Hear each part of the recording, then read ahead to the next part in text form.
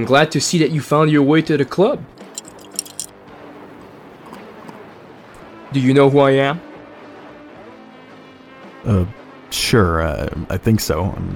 I guess you're the guy they told me about. Good. Then you know why I'm here. Don't you own the place? I'm here because of convenience.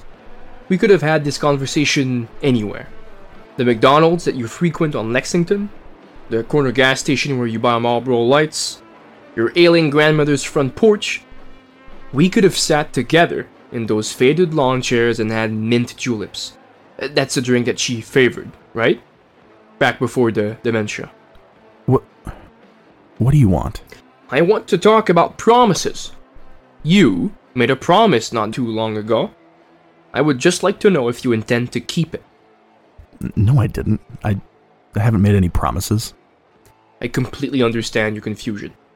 It happens to us all, to me too. Sometimes, when faced with a decision, and that decision, it can be anything, really. I decide. I make a choice. And in choosing, I make a promise to myself. I simply don't always voice that promise to anyone else. Maybe no one was there at the time. Maybe the telling just isn't that important. Not nearly important as what I have to do. I guess I don't know what you're talking about. Enjoying your drink? Sure. This is Macallan. Double cask. Aged roughly 30 years. Jesus, that's like as old as I am. It's a gift, you see. A friend delivered the case just this morning. Just for this very occasion. How does that make you feel? I don't know. Drink it slowly and tell me, now that you know what it is, how rare and special it is. How you can suddenly smell the sweet fruity scents, taste the caramel notes, how you enjoyed the crispness, the tart, dry finish. But this is your first time tasting good whiskey. And let's be frank, you have nothing to compare it to. Sure, it's pretty good, I guess. I mean, I get what you're talking about, even if I haven't really had much experience with whiskey. I understand. Savor that glass. It will be the finest liquor you will ever experience in your entire life.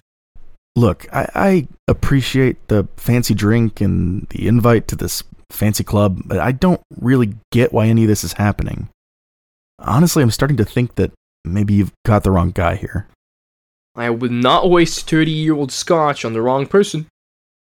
But there's nothing I can do to help a guy like you. I mean, nothing I have, nothing I've seen, nothing I know. You know, I'm a nobody. Wallace, to me, you are the everyman that I am absolutely thrilled to share a drink with. It's such a change, quite frankly. You may not know it yet, but you have already played a very important role in changing the course of history. You matter more than you can possibly know. I don't follow. Allow me to explain. I got the message. I remember what you said. Heaven is nothing if you don't make the best of the rest.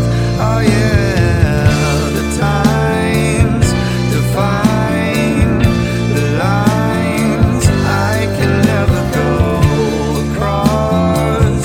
I lost the toss, but I will never show the pain.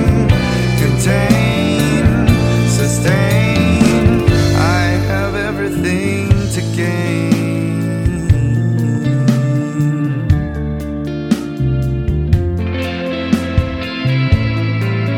To gain.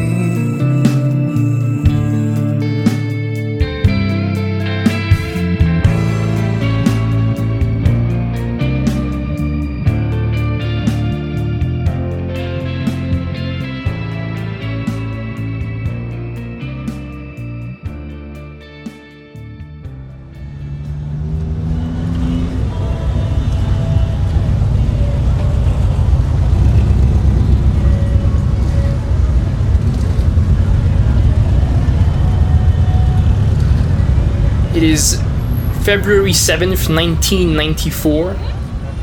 David, as you finish your shift and you're headed to your car, going back home after working for the company, you see that on your windshield, a small letter or paper was just simply placed there.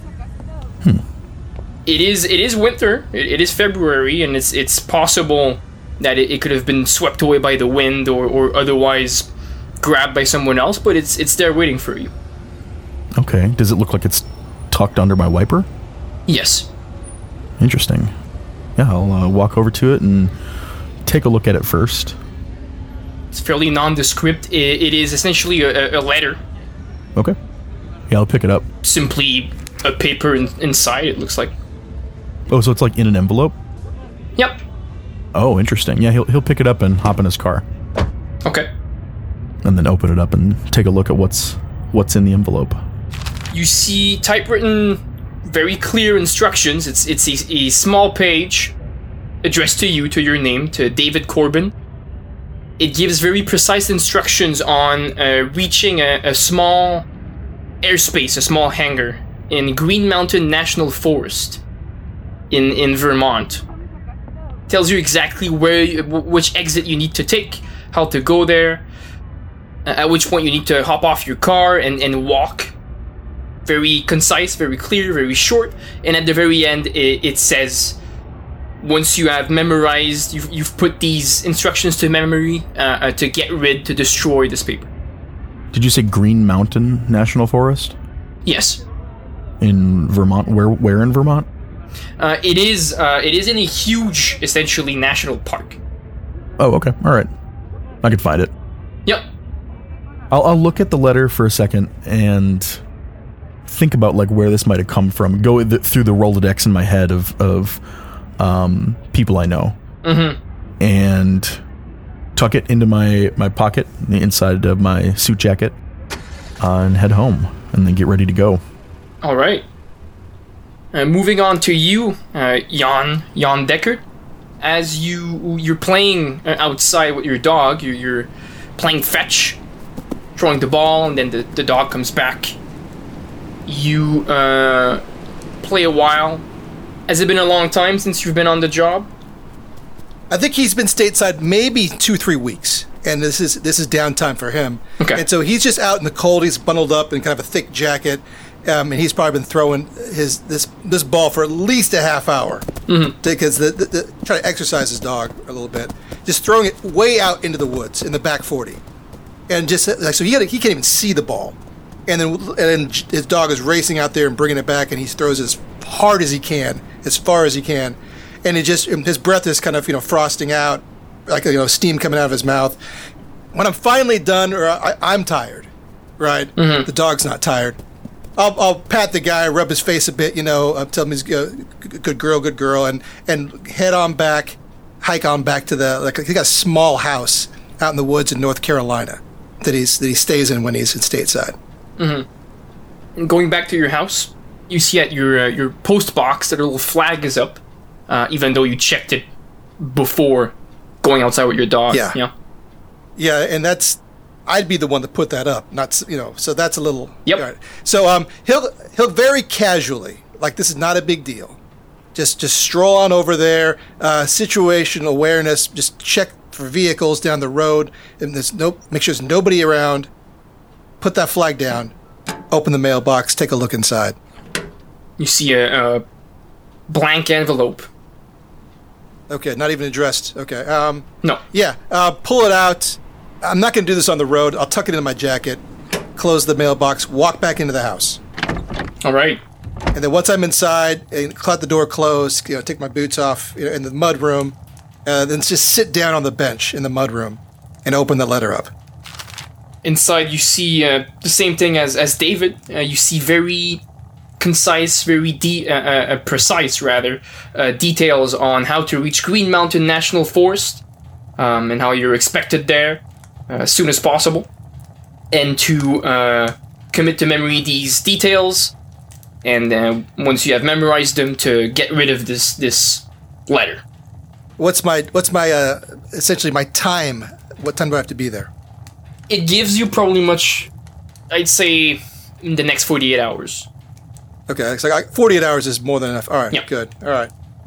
Okay, yeah, so what he'll do is he'll pocket that for now. He's going to memorize it and dispose of it later. And then make some time this evening to pull a map out, figure out where this location is, take a look at the location, and begin to look at the area around, start studying figure out the route he's going to take, and work on memorizing and internalizing that route and kind of going over in his head.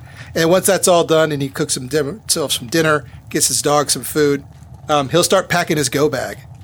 I don't know what the situation is, so he's going to pack heavy. You never know. And you see that memorizing exactly how to get there. You don't even know where this leads, but there's no. It does say a small hangar. That's when you'll know you're there. Right. It doesn't show on any maps. It's not indicated. You really need to know how to get there. He'll spend sufficient time until he's sure that he's got the route down, and then once he's got it down, he'll burn that letter, and then trust in his memory. He's been through this before, Yes, so this is the first time. I imagine so. So the both of you are getting ready. Is there any special gear or anything that I should know about that you bring? So I would also take some time to do that memorizing and then burn the letter too. But I think also David's going to be looking for around the area, like what kinds of things are around the area. It's, I assume, completely rural, out in the middle of the forest. Yes. But beyond that, in the general vicinity in Vermont, and thinking about, or maybe even looking up, like what kind of contacts he has in those areas in case he needs to reach somebody. Okay. And then, yeah, just, pack some clothes, pack some his various tools of the trade, probably a small gun, 45. I guess a medium-sized gun, a 45. Yeah. Okay. Thinking of possible contacts to use in that area. You do have a special skill, right? I do. I've got connections. Yeah. Okay. You know a park ranger. You know a guy. In Vermont, maybe not like right next. He's not in national forest necessarily, but that's someone that maybe holds you a favor. That's in the general area, we could say. Cool. Yeah, I'll just take note of that and maybe even memorize his number or something like that. Okay. And to get there, perhaps some of you drive, rent a car, use your own car, go by plane. The way you get there is up to you. Where is Langley? Virginia, right? Virginia. It's Virginia. Is it? Yeah, I think it is just Virginia. Okay. So it's a decent distance. I probably would drive. Yeah. So as for Jan, he's driving. Goodness, I think he's gonna have to. Yeah, I don't want to get anyone involved. He'll take his own personal truck. He's got a truck, so he'll take his own personal truck and bring his own gear. Okay. And everything he has, which is on this character sheet, so I don't want to have to repeat it all. We've already documented it. It's basically, not traceable. It's been removed from the registration. He's got it from his sources. Yeah. And this is black gear that he keeps. In addition to that gear that's on his character sheet, he'll bring some cold weather gear as well, and prepare himself for what he assumes is an outdoor operation. He has no idea, so he's got the boots and the winter camo. Okay. And other cold weather gear, and maybe also bring some extra rations, MREs, and other supplies in case he has to stay out overnight or for an extended period of time. And so he'll just prepare himself as if this is an outdoor operation in February in Vermont. Yep. Until he knows otherwise, and also bring everything he's got in his character sheet. So he'll contact Sheila and ask her just to keep an eye on Ginger when she checks back in. She's probably working at the diner right now, so when she comes back from work, ask her to keep an eye on the dog. He's got work. That's all he said. I got work to do. It leaves it at that. So you make your way there. I won't make you roll to see if you memorize how to get there. This isn't your first rodeo. You've probably memorized similar messages before. And you make your way there. It is not easy to access. It probably takes you from, first of all, reaching the national forest. You need to basically drive in dirt roads, and then at one point you need to just park your car and go by foot. In some paths are kind of trodden, but eventually quickly becomes uncharted trails. But it doesn't stay uncharted and uncomfortable too long until eventually it kind of opens into a small clearing where you see what seems to be like a landing strip in a rusty, snow-covered hangar on the side of this landing strip. You do see on the landing strip is a plane. Seems to be a small Cessna, and there is someone inside of the plane as well. You see kind of like a shadow moving inside, but otherwise that's it. It is extremely still. The snow kind of absorbs all sound. Probably arrive towards the middle of the afternoon. You know, granted that you make your way there as soon as possible, we'll say. So you'd probably be there on February 8th. Got it. Okay. Now, are we arriving at the same time or separately? No, I'd like for the both of you to make me a luck roll. All right. So that's a 98. I fail. Okay. That's a 39. David, you arrive first. Okay. I don't think David is much of an outdoorsman, but you stick to your path, you remember the instructions, you make your way there. Again, what you see is this landing strip, this plane, and this hangar. Sure, I would, I guess walk on up to it and approach this person that I see. Yep. You know, give a wave from a distance, and can they hear me? Are they inside the Cessna or are they outside? They're inside. Okay, yeah, I'll walk up to the plane. You see a man, seems rather tall, broad-shouldered, wearing a winter gear, has a little toque, has gloves, just kind of looks at you with a blank face, a very neutral expression, and just kind of shows a finger towards the hangar. Oh, okay. Yeah, so I'd walk over to the hangar then. Okay. You see the doors is half open. You sense a bit of warmth coming from inside, and you see light as well. All right. Yeah, I'll head in there and see what's going on. Just keeping my eyes open, making sure I'm aware of anybody who's around, that kind of thing. Yep. You go inside, you see it smells of dust and of humidity. There's a bunch of crates all around. There doesn't seem to be chairs or tables or anything of the like. And you see at the end of the room, you have a pretty good alertness, correct? It's 60. 60? That's enough. In the back of the hangar, kind of like in half in shadow, and you see the hangar is lit by a single light bulb. It's quite dark in there. Someone seems to be sitting down on a crate, and next to them is some kind of assault rifle, a bottle of some kind, and glasses. And someone has their arms crossed, sitting in the dark waiting. Yeah, so I'll walk up and give a casual wave and say, "Am I late for the party?" Right on time. All right. Come and sit down. Do I recognize the voice? Yes. Okay. Yeah, I'll go over there and sit down. Okay. As you sit down, you see the features of the man you know, of Reginald Fairfield, much better. You see that he is a broad, athletic man, although quite old. Yeah, he's 80. Even sitting down, he's quite tall. Yeah.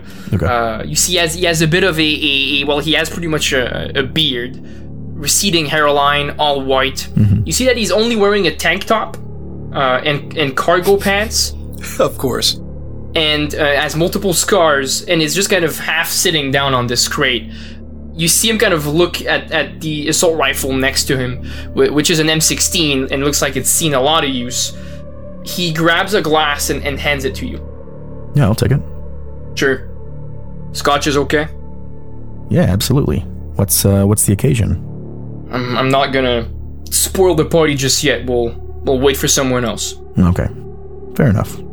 See, he grabs the bottle of scotch, which seems like it's already a couple of glasses have been used out of that bottle. Pours you a good drink, and then sets back down the bottle. You never struck me as a Scotch guy. I always pegged you for more of like a bourbon. I'm not picky. All right, fair enough. So how have you been? Well, pretty good, I guess. All things considered. That's life comes at you fast, and you roll with the punches. That it does. How about you? He shrugs. Same old, same old. I'll look at him, kind of, just sort of appraising him, if that makes sense. Like getting a feel for. When was the last time I saw him? Was it recently or was it years ago? Probably it's been like a year or a year and a half ago. Okay. Yeah, just kind of checking out. Does he seem healthy? Does he seem all there? That kind of stuff. Could you tell to our dear listeners how high your human is? It's unfortunately it's only 100. So I'm not even gonna make you roll. He's not. Fairfield is not hiding it either. Yep. He seems tired. And the way he quickly glanced at his M16, even though he knows you, he's nervous. He seems nervous, stressed, tired. So I'll take a very casual posture. I'll kind of lean back and maybe throw one leg up on my knee and sip the scotch and try to make a little bit of small talk while we wait. You're mainly the one doing the small talk. Sure. He replies very concisely. He's a man of few words, quite frankly, but it's even less so right now. Eventually, Jan, probably 15, 20 minutes later, you arrive, and you see the same thing. Again, a plane, a man which is now outside the Cessna smoking a cigarette, dressed like a pilot. Yeah. I'm going to give the pilot... I'll keep an eye on the pilot, but I'm giving him a wide berth. I know the pilot's not my contact. No, yeah. And I'm not going to... I don't want to make any contact. I don't want to talk to this guy either, right? He's just a pilot. Yep. I got no business with this guy. The hangar is my destination. I got the rucksack over my shoulder. I've been hiking through the snow for the last, hour and a half, wearing my winter gear. I'm on business trip. And you hear a little bit of talking from inside the hangar, and you recognize Fairfield, who's now not as much in the shadows as when it was David. He kind of walked around and made himself a bit more comfortable. And you see he's flanked by another man, and they're both currently would seem to be enjoying a glass of some hard liquor. That's not good. Hey, describe this other man to me, Taylor. Sure. So he's, I think, like 5'6", a little shorter than average, fairly medium build. He's, I would say, maybe on the stockier side, but he's not pudgy or chubby. Balding. Top of his head is completely bald, and then he's just got little hair around the back and the sides. Salt and pepper. He's got a very warm smile, and generally looks very personable. All right. So Jan Dekar is basically wearing the thick winter gear, for hiking or for doing operations out in winter climate.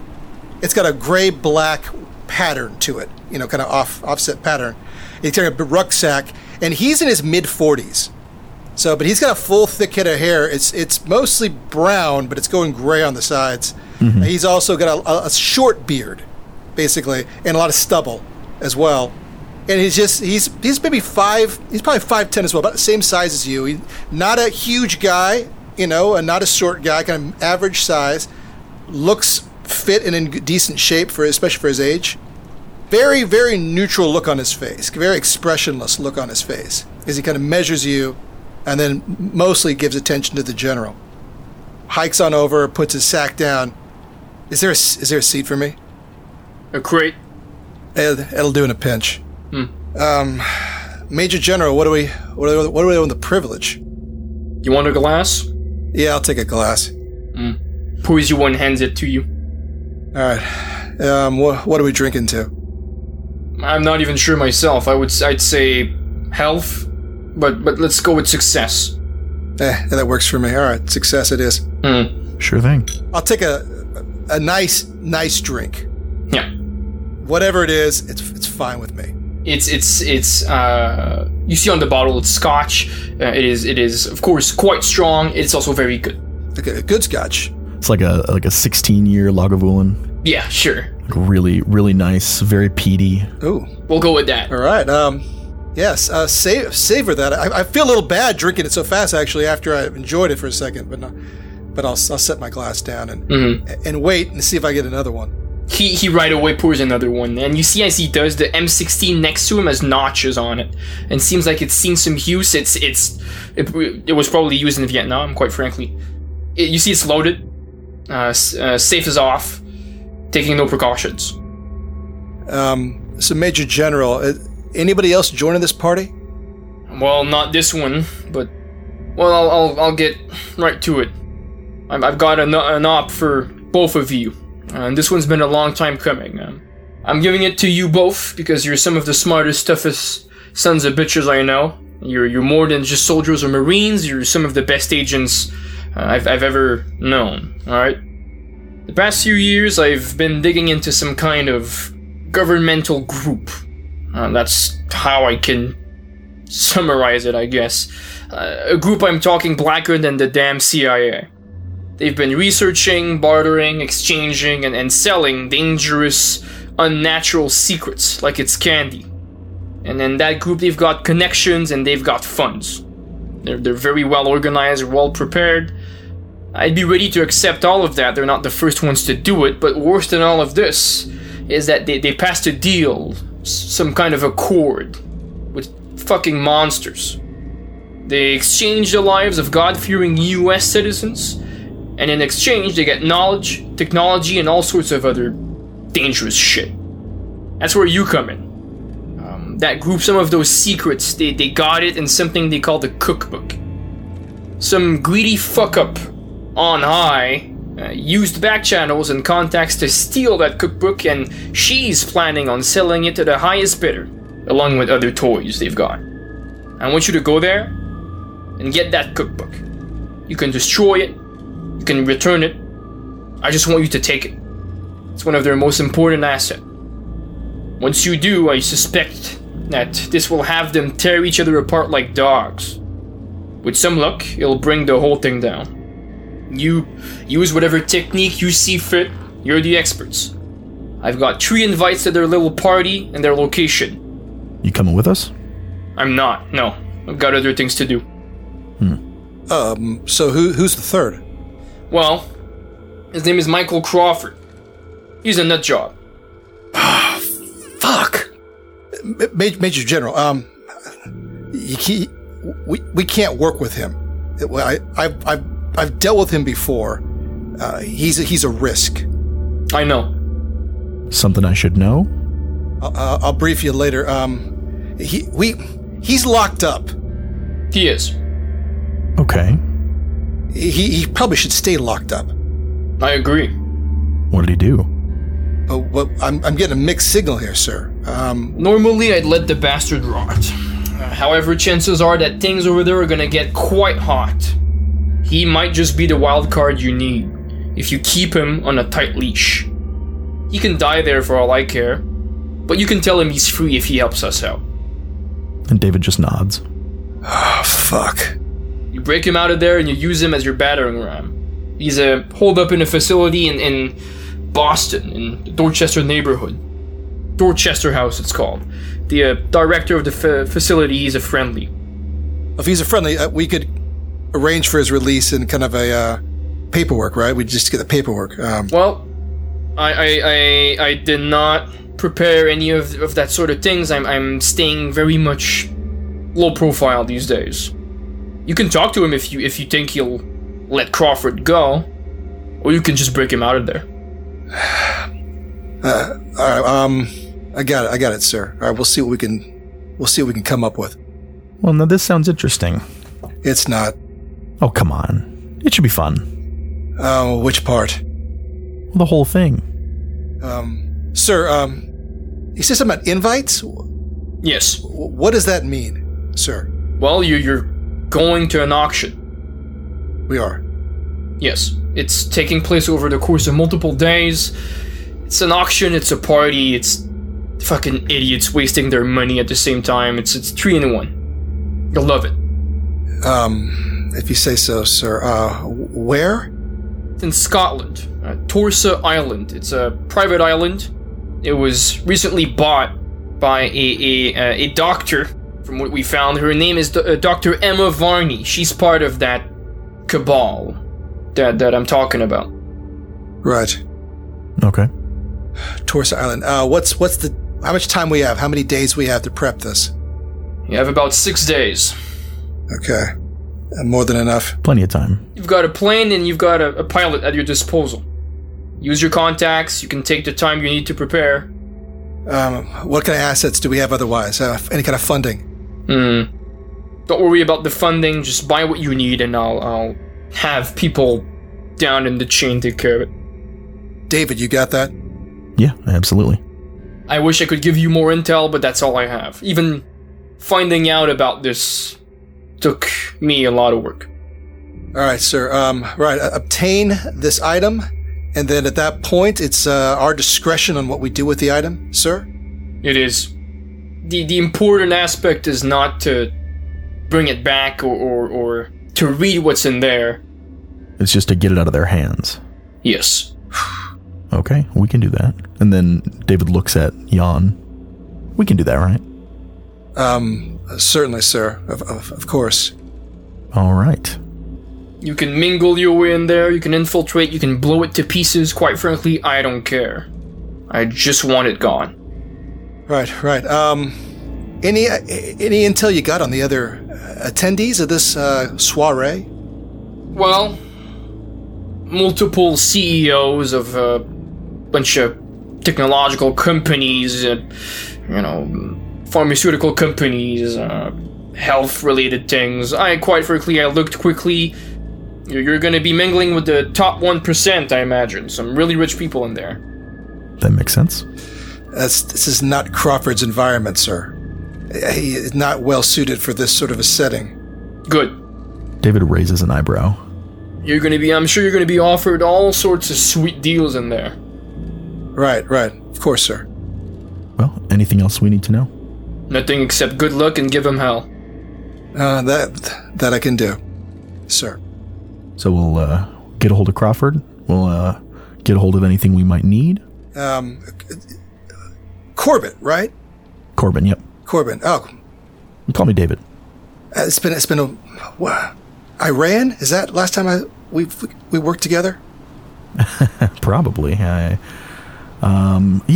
You're the Yeah, that's right.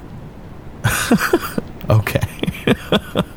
You can tell, like, he's trying to remember. He recognizes you now that you've said something, but he's not quite sure how to put words to it. Corbin, well, actually, I don't want to waste the general's time, I guess. I'm assuming we'll have a conference after he departs. What's up with the general? Does he stick around? He's just there. He's just listening. You see him kind of like put his fingers at like the bridge of his nose. He looks tired. All right. I guess I don't want to be rude to the general, but I guess we got work to do. So I'll step aside over here with Corbin and I'll offer him, raise a glass to him. Sure. So I'm sure you can get the funds. Whatever we need, you can get it, right? Oh yeah, anything we need, I can get a hold of it. And this party thing, this is your thing, right? Well, sure. I mean, inside, if you want to do the schmoozing route, we could absolutely try that. But he mentioned infiltration. Sounds kind of fun. It sounds like a hell of a risk. I got no idea. We have no idea what the security is like and what the situation is. That's a risk I don't want to take unless I absolutely have to do it. If there's an open door, I say we walk on inside.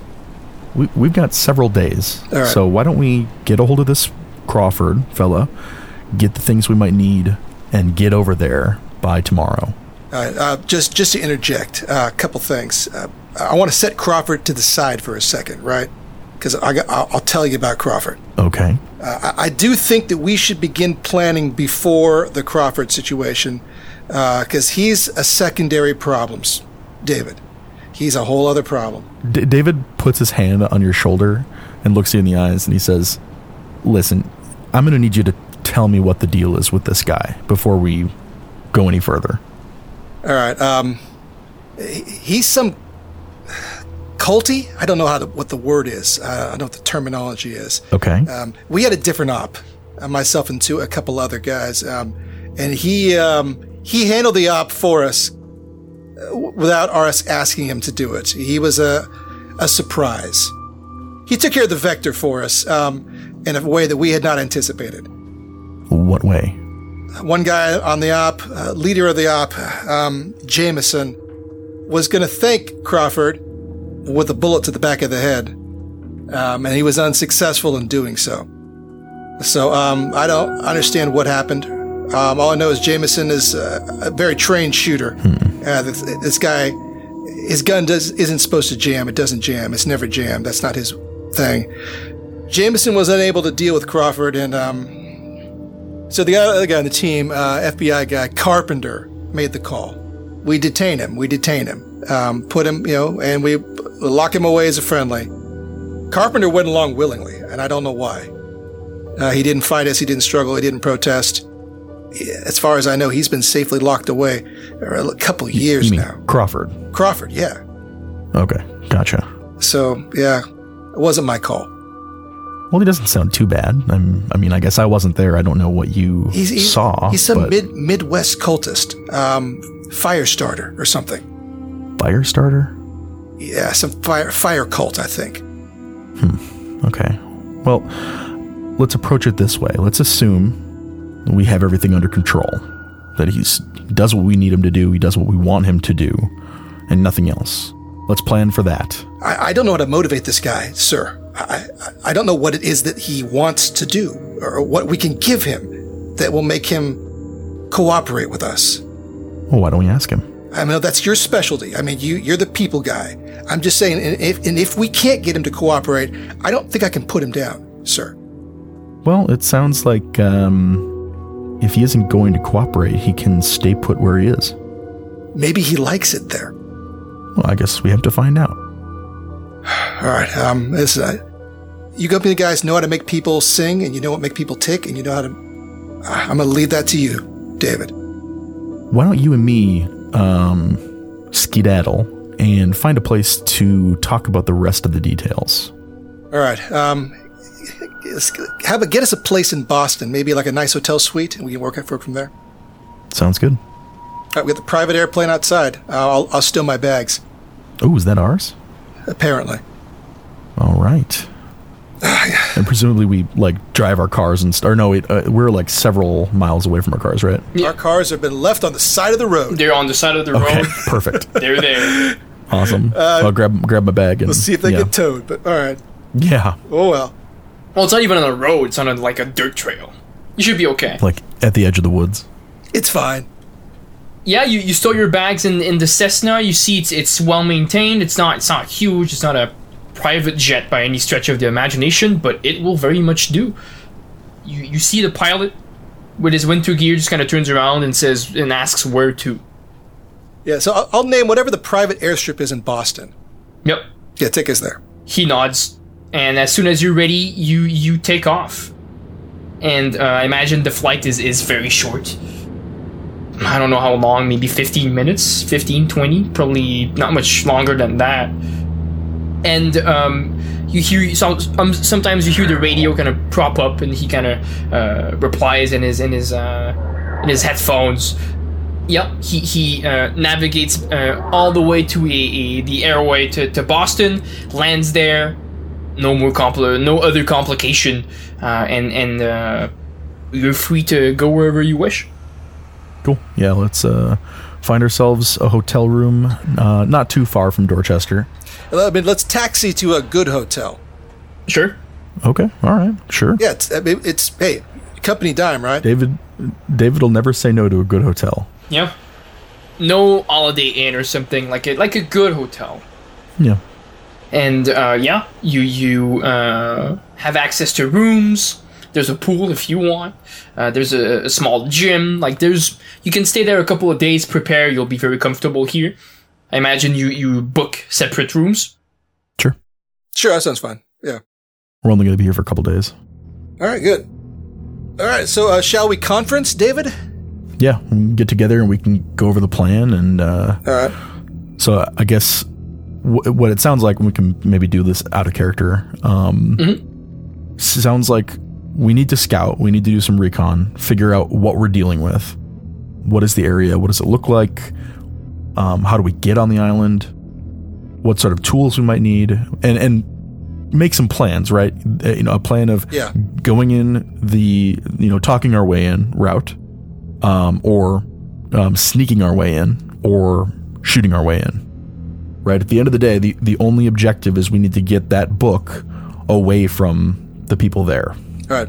So let's focus on the target. The target is the book. I would presume, I think I said, and we'll do some recon at some point.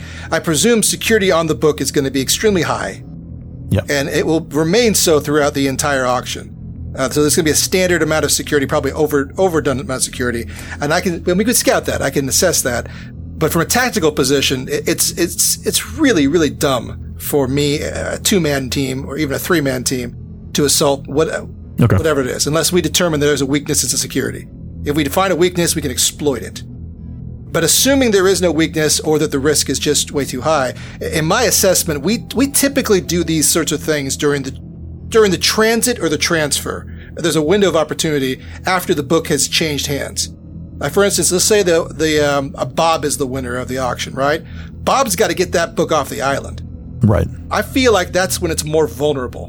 Now that Bob's got the book, I'm assuming Bob's security is going to be a lot lighter than what's on the island, and Bob's got to travel. Mm-hmm. And we can figure out where Bob's going from point A to point B. We ambush Bob somewhere between those two locations. And we obtain book with a lighter security, and hopefully, maybe at sea, maybe in air. I hope not in air. I have never done that before. But I've done plenty of ambushes. We grab people on the move all the time. People that we need to get. We don't get them in their safe houses unless we've got overwhelming numbers. We tend to get these guys when they're going to somewhere or when they don't suspect it. That's when we make our move. And so here's my thinking. We don't know who's going to win the auction, right? Unless we can't control that aspect. I think hear me out. Yeah. What if we win the auction? Then we got the biggest bullseye on our head of anyone on this planet. I don't want that. I don't want to be that guy. I'm assuming every other loser in the room is going to want what we got. Well, so I like your plan as a fallback. Okay. I think our main goal should be to try to get it before it leaves the island. Okay, I gotcha. That makes sense. We can get contingencies. So plan A is find a weakness in security, exploit weakness. Yeah. All right, good. Plan B, you think legitimately win the auction? Sure, why not? I don't know if we got billions of dollars for that, but all right. If that's an option, I'll take it. I'm sure we can figure it out. Because if we win that auction, maybe I can burn this book. I don't know. Well, don't be so hasty. I feel like if I had that book of my person, I'm not making it off that island alive, and I know what I'm doing. Okay, what do you mean? Like I said, whoever loses this auction is not going to be a happy loser. Sure. I understand. So I feel like our best option is to ambush said winner, or even use the other losers to our advantage. If we can somehow use them to ambush the loser and then ambush them, that works too. We can ally with some of these people and then stab them in the back. That's been done before. We've used that many times with the company. Well, we need to identify as part of our recon who are the other players. Absolutely. Who's going to be bidding and who else is there? Mm-hmm. Who do they represent? Yeah, and there may be a little bit of enemy of my enemy situation that we can exploit. Yeah. I'm sure that's your expertise, right? You can see like gears turning in his head, like he's thinking about some thoughts. So yeah, we definitely have to assess and recon on site. What best we can do is get some general layout of the island. I'd like to know all the transportation options, both in and out. Yeah. And we may want to have some items delivered, like weapons and materials, separate from us. I don't know what the security is going to be like, but I don't think they're going to enjoy us bringing a lot of hardware. Well, how big is this island? I don't know yet, sir. And I imagine, like, at this point, we've got, like, a map out, and we're, like, looking at Scotland and stuff. And you'd find, you got a map of Scotland. You see that it is very small. It's part of a belt of other smaller islands. Okay. Calling it an island is, technically the whole collection of them is an island, yes, but it's linked with very small passages. Yep, okay. To other smaller islands. So it's deceptively large, is how I'd call it. Gotcha, okay. Yeah. It's a maze. But there's a lot of choke points here that we might be able to exploit. So it sounded like Fairfield was under the impression that things might get loud. I think that's why he wants us to bring Crawford. Am I reading that correctly? Maybe. Frankly, I don't know Crawford's full skill set. You've seen him. Yeah, I've seen him put down somebody who was a serious, what's the word you guys use? Cultist? No, a different kind of cultist. So Crawford's a cultist, right? We worship some crazy fucked up shit. I don't know what it is.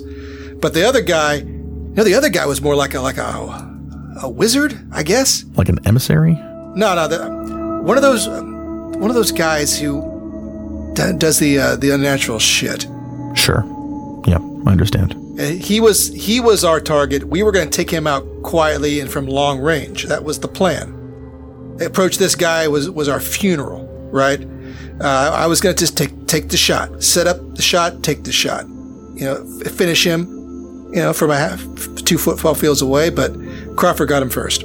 He pissed off Crawford and his people, and we were the beneficiaries. I understand. Crawford turned him to like to dust. You saw him burn from inside. I never seen anything like that before. You saw fire so blue, so hot that it was leaking out of his eyes, out of his mouth, his ears. Yeah. We stay on his good side. Well, of course. Let's meet the guy. Let's try to figure out what his situation is, what his mental state is at this point, and get him out if we need to. Yeah, I mean, I guess he's a weapon. That's what it sounds like. I'm not 100% sure why he'd be going on this mission, but, well, I'm always up for an adventure. Maybe he's the one that we need. Maybe he's the one that can burn this thing for us. Sure. Maybe. Okay.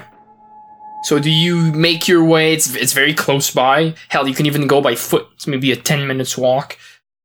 Do you go to Dorchester House? Well, before that, I think we should make a list, and I don't think we need to actually make this list, but yeah. Stuff that we might need. Items, cash, foreign currencies, whatever kind of stuff we might need, make that list, and David will get in touch with some of his contacts in the area and start the process of getting it delivered to us. Mm-hmm. Because that might take a few days, but I think, we should get that figured out first. And then, after that, we should head on over to Dorchester. What's your criminology, David? 70. 70? Yeah, if everything remains very, very civil, very above board, you don't need other identities or other passports. That's all good. He's going to have one anyway. In the off chance that things become a little bit more complicated, even if it's not the best prepared fake identity, you're good. Jan probably needs one. Yeah. Right, Jan will need one. Yeah, David has established fake identities and has legitimate diplomatic passports and stuff like that. Mm-hmm. And I usually get those from my employer. Yeah. I'm gonna need 2, David. I need 2. All right. In case I got to burn one of them, I need two cover identities. We probably should figure out something for Crawford too. Shit. Yeah. Why don't we go meet him, and then we can figure all this out afterwards with the IDs. I think we're gonna need some cover to meet him. Can we get some badges? Can you get us some kind of law enforcement cover before we go into that hospital? Can I? Well, you can use your roll me a bureaucracy roll. Okay. In my mind, I'll kind of combine it to your special having contacts training. Okay. Sure. I mean, they're both 70. 70 exactly. Ooh, okay. Oh my god. You being part of the company and everything, it is your job. It's foreign defense. You have, as you said it yourself, you have relationships with diplomatic relationships and diplomatic contacts in all sorts of countries. Yep. You have a couple of good contacts in MI5 and MI6. You think that perhaps if something shady, or if something's moving a lot of money, or if some eyes in the US, being Fairfield and other people, are looking at this, you can bet that MI5 knows. Mm-hmm. But you have a couple of good MI5 contacts that know So a couple of them have shown kind of a flair of knowing that things are sometimes a bit stranger than they appear. Yeah. They're on the level. Yeah. Okay. Yeah, so I could get in touch with them and stuff when we're on the way. Yep. They can probably back you for the law enforcement aspect on and having an easier access through airports and making your way there. Can we get some Boston State badges, though? Well, Corbin will pull out 2 FBI badges, like with the brass and everything, and leather cases and all that stuff. I don't think they'd have IDs on them, but if Alan Wake 2 is to be believed, they don't necessarily have to. Yep. So This is my first time playing an FBI character. this should get us in. Yeah. Perfect. Here's what I'm thinking. If we wanted to talk to him about an ongoing investigation, they'll give us access. After that, we gotta you gotta do your magic, David. Yeah, don't worry about it. Okay. All right, let's go rent a bureau car, Sure. the generic Chevy. Let's go rent one of them generic Chevys. Generic Chevy, you go at their headquarters in Boston. You go to the counter, you flash the badge, and lo and behold, it works. It always does. Yeah, sure. They give you the Chevy, they give you the keys, and kind of tell you, they kind of ask you, like, for, how long you think you're going to need it. In this case, you can bullshit whatever you want. The guy there says, okay. And yeah, you've got an FBI car. Congratulations. Nice. All right, hey, I'll drive, David. All right, sounds good. All right, I'm taking us to the Dorchester house. Let's do this. Yep. Okay. You drive there and you see it's a quite beautiful kind of brownstone building. It doesn't have several wings per se, but it's kind of made like a T. And it seems to have multiple floors, probably 2 or 3, something like that.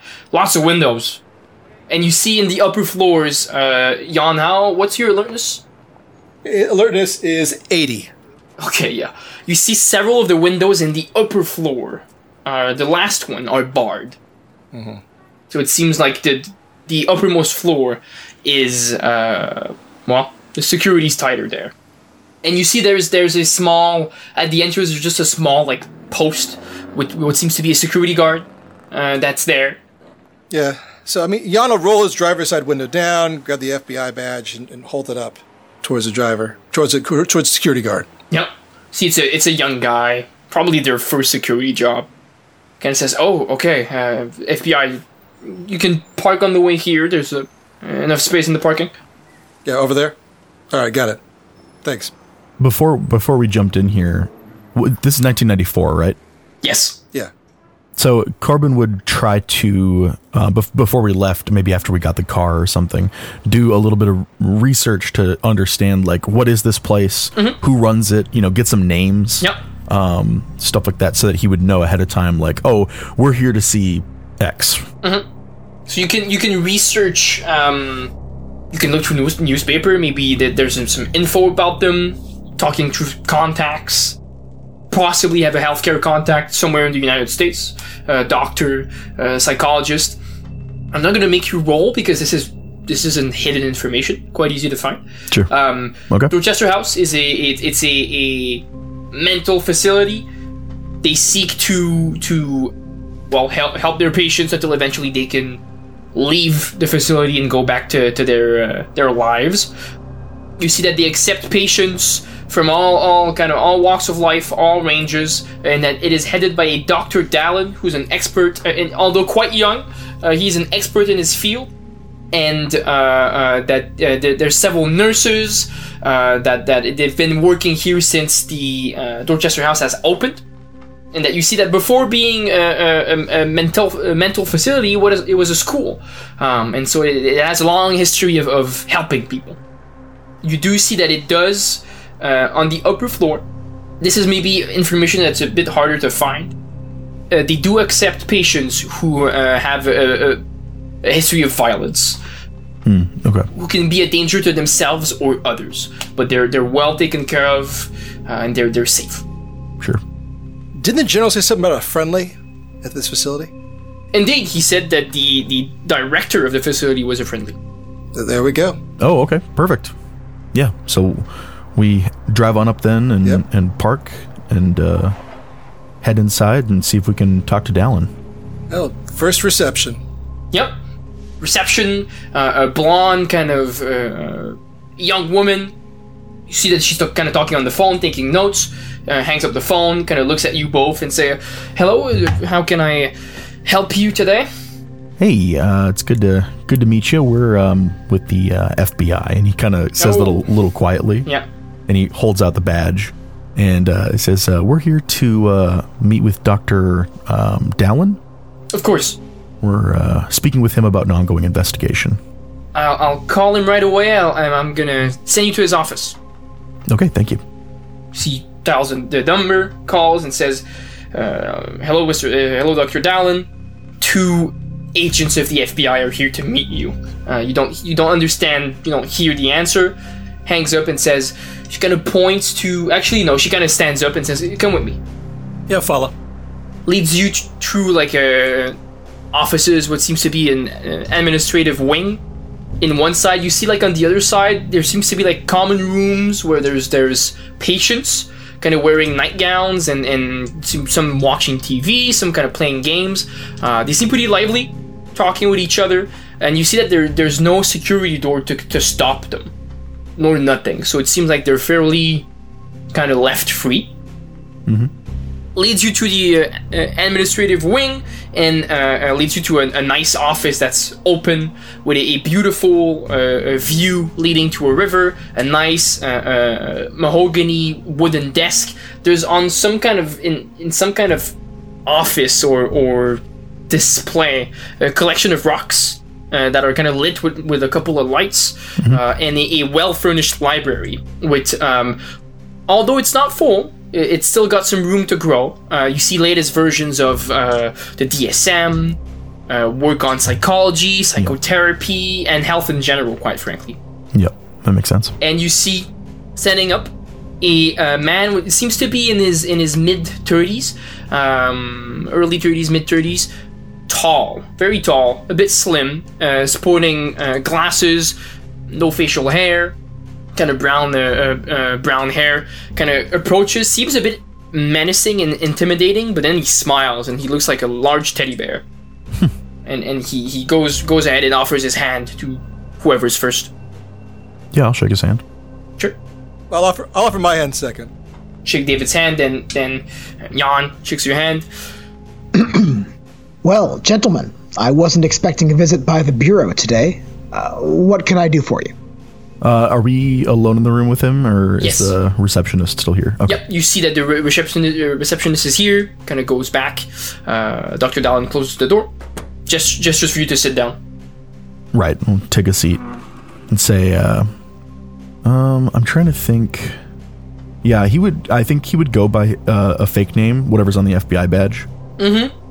And so he would introduce himself as, Dr. Dallin, it's wonderful to finally meet you. I've heard a lot about you. My name is, Jake. No, Windsor is his last name. I'm trying to think of a good first name. Well, yeah, sure, we'll go with Jacob. He would be more of a Jacob. Okay. But say, my name's Jacob Windsor, obviously, as you know, with the FBI, we're special agents. We are here to discuss one of your patients in the context of an ongoing investigation. I see. Mr. Michael Crawford. Are you familiar with him? Yes, I am, of course. I'm familiar with all of my patients. He's on the 3rd floor. What can you tell me about his current situation, his current state? Has he been improving? Well, to be honest with you, no. Not really. Very little improvement so far. Okay. Mr. Crawford is very reserved. He's very ponderous and internal, not expressive. He's very difficult to read, lacking drive. We're being patient with him, of course, giving him every opportunity to get comfortable and open up to us, but so far he seems content. Well, what are his hopes, his aspirations? What does he want to get out of being here? Oh, well, I'm sure he'd like to be out of the Dorchester at some point. or at least move down to the lower floors where he can enjoy a bit more freedom. On a couple of occasions, he's spoken fondly of his time with his former group, his cult, though, of course, he doesn't use that word, nor does he ever say what they've worshipped, though he does imply it was some sort of deity. Sure, I understand. A deity who granted them boons and ensured them good harvests. A deity who granted them, and this is why he's on the 3rd floor, it granted them the strength to kill their enemies and protect their way of life. I see. Okay. Would it be possible for us to meet with him? Well... Make a persuade roll. Sure. My persuade is 80. 71. He hesitates a bit and says, Normally, patients on the 3rd floor are not permitted visitors. But seeing as this involves an important ongoing investigation, fine. Okay, well, thank you. I appreciate it. It'd be a huge help. Do you want me to come with you? Yeah, I just kind of look at you with kind of this kind of unsure look, like I'm not sure. That's a good idea. Yeah, that shouldn't be necessary. I think we can handle ourselves. Very well. So on the 3rd floor, if anything gets out of hand, we have security ready, as well as safe rooms that only staff have access to. If there's any kind of an emergency, please retreat to one of those safe rooms. Okay. Just inform the staff. They're very well trained. They can handle it. Sure thing. That makes sense. Oh, and also, these are new. He kind of says almost giddy, kind of searches in his desk, and pulls out 2 key cards. Kind of hands them to you. 3rd floor can only be accessed with these key cards, so don't lose them. Okay. All right. Will do. Thank you, Doctor. Yeah, thank you very much. And please, if there's ever anything else I can do, of course. And if it's all right, it would be very helpful for me to know what you learn about Mr. Crawford. I know it's confidential and I'm not going to press, but anything else about him would assist me in his treatment. I appreciate it. And we appreciate your discretion as well. Yes, of course. Of course. And I think on the note of discretion, I think we're probably both dressed a little more plain clothes. Right.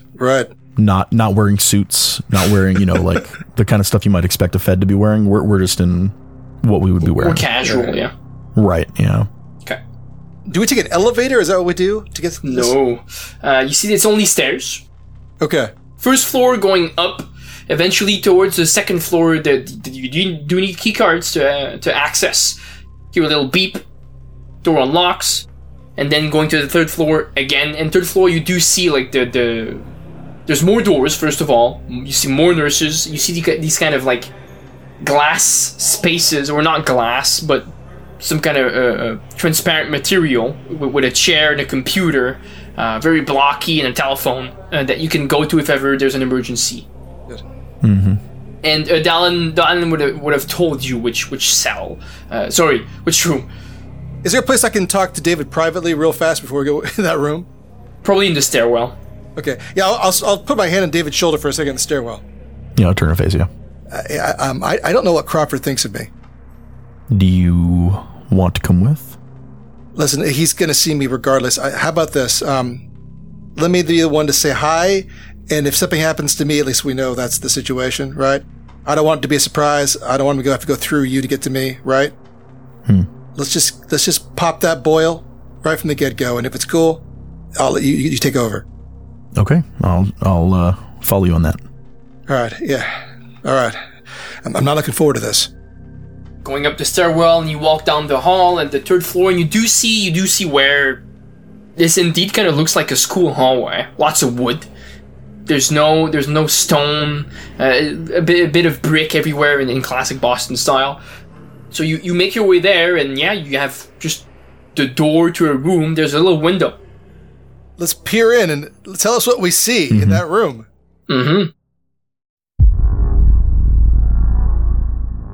So you see the back of a man. There's cots or whatever, and then like a little desk area, and he's hunched over the desk doing something. Pretty large guy, about the size of a door frame, 6'2" or so, broad shoulders, really bright red hair. Tom is like brighter than you remember. Like it's intensely bright. The room is pretty dark. Like the lights aren't on or anything. And you do see inside the room, there is like a desk, but there's no drawer, all the edges are, well, there's no edges, essentially. There's no belts, there's no pen, no pencil, nothing that they can harm themselves with or harm other people. What's he doing at the desk? Apparently he's drawing or writing. I'll keycard this door, Sure. then open it up. Yeah. We head inside and close it behind us? Is Yeah. that how that works? Step in. Okay. When the door opens, I would stand up and just turn around real slowly because I'm not used to it going well, right? Hey, Crawford. Yeah. How you doing? I don't think he would recognize you necessarily at this point. Okay, that's good. Like, I don't think... Yeah, just showing up at it wouldn't click who you were. Are there any other places to sit in here? The bed. You're on the bed, but you'd be getting really close to me at that point. Yeah. Okay, no worries. And, like, I'm big, right? Like, I'm filling up most of the space. Yeah. David will turn and look at Jan. Just kind of assess the situation. Jan just stands by the door. It stands by the door, keeps his distance, and he's on high alert, is what Jan is. Let's say, can I help you? He kind of peers for a second. Gentleman with something? Actually, yes, we were hoping that you could. We understand that you may be of great use to something that we're trying to do. You might be an excellent asset. And we understand that you might not want to be in here forever. Do you have any interest in enjoying your freedom once again? And being not in this room? Yes. Okay, well, let me introduce myself.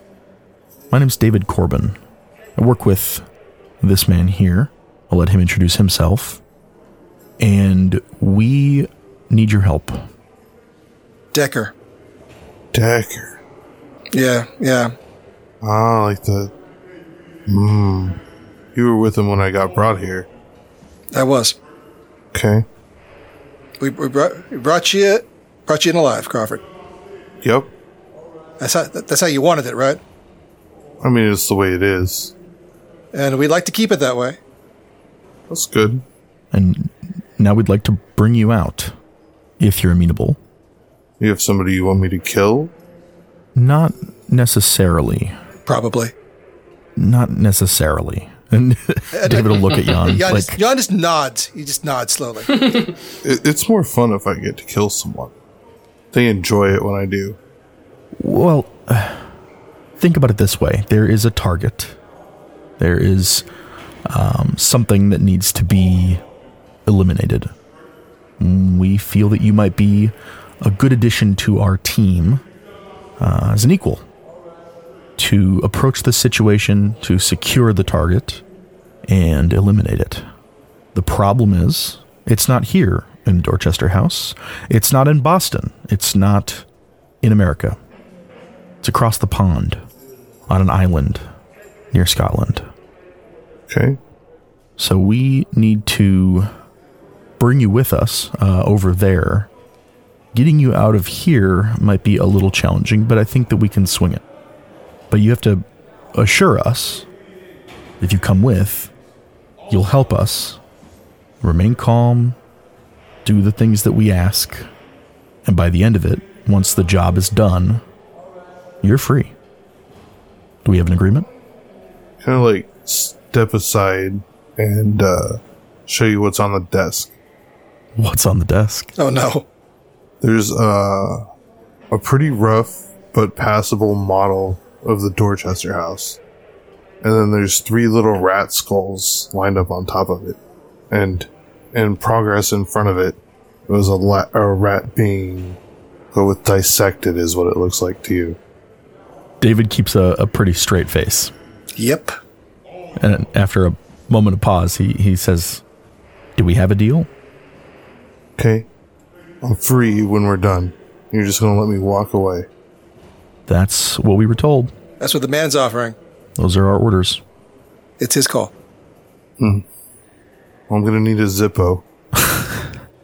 We could probably arrange that. All right.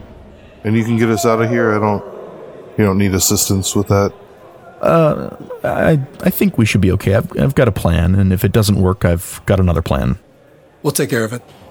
I'll look kind of sadly at the model and just take one of the sticks out of the corner and just let it all kind of crumble. It falls away like a house of cards.